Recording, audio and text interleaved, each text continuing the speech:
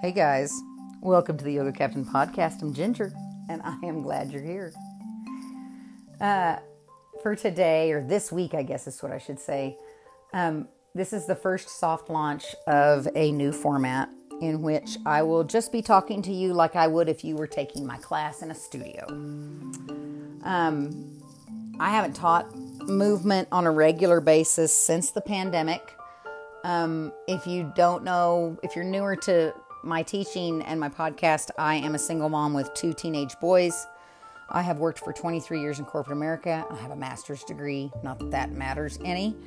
But I have 2 really different worlds that I play in. And the older I get, the more I realize how much each one of those worlds helps the other one to balance in my life. So hence the new format. I think that as our world becomes ever increasingly overwhelming, is the best word I can use to describe it, I think it helps to just have that connection point with yourself every week and maybe with the principles of the life that you want to live. So I have chosen to live a yogic lifestyle, and the first tenet of that is nonviolence.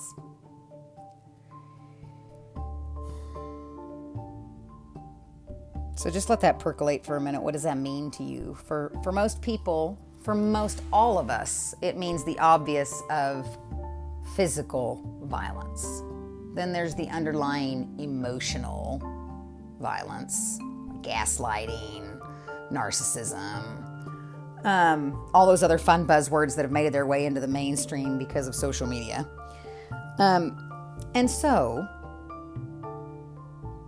what are we talking about? Are we talking about that violence? Because that seems pretty standard, right? I mean, we're talking about physical violence, emotional violence, psychological violence. But we're also talking about violence towards self. So some of the things that I have noticed happening to me at this life stage and this phase of parenting and this phase that I'm going through, because it's all life is a series of temporary phases, right? Things that play over in my head when I hear the overwhelmingness of the world is, I'm not doing enough. Am I raising my kids right? Am I teaching them enough? Those are violent thoughts.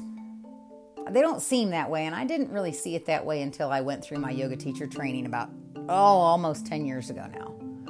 But as I practiced yoga, I did notice that I became softer towards myself. Was I really as ugly as I thought I was? Was I really as fat as all of those bullies in school told me I was? Was I really as terrible of a spouse or a girlfriend? Was I? All questions you have to answer for yourself. And I believe that women play these tapes maybe a little more to the nth degree than men do. That's all I'm going to say about it. I'm not going to go into the reasonings. I'm not going to go into the logic of their history. But I think that we all like to beat ourselves up. And it's important to know that you're doing the best that you can with the information that you're given. And if you're not, recognize it and correct it, because you have the power to do that. So I want you to stop what you're doing. Exhale. Inhale through your nose, big, deep, long, full breath. And then exhale through your nose. Now, if you're like me and the fall gives you some allergies, you can exhale through your mouth. You can maybe even make an audible sigh to just make yourself feel better. Take a big breath in. And exhale.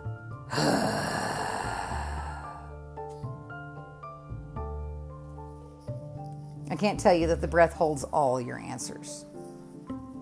I don't even hold all of your answers, but you do. And as soon as you trust yourself, that you know the answers and that you know what's right, start there. And then baby step forward until you reach the next place that you want to be.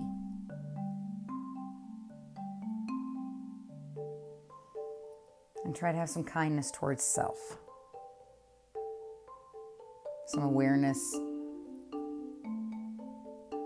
that you are a product of your environment. And if you don't like the product that you've become, then you have the power to change it every single day.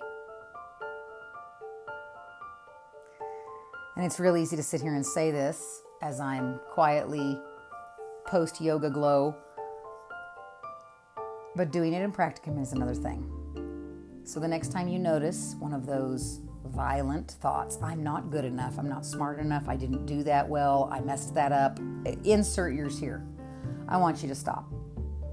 Notice that you're doing it. Take a long, slow, deep breath. Take as many of those breaths as you need until you remember that you're doing the best that you can. Evaluate what happened, correct it, and move on. Because trust me, the only person that remembers most of your mistakes is you.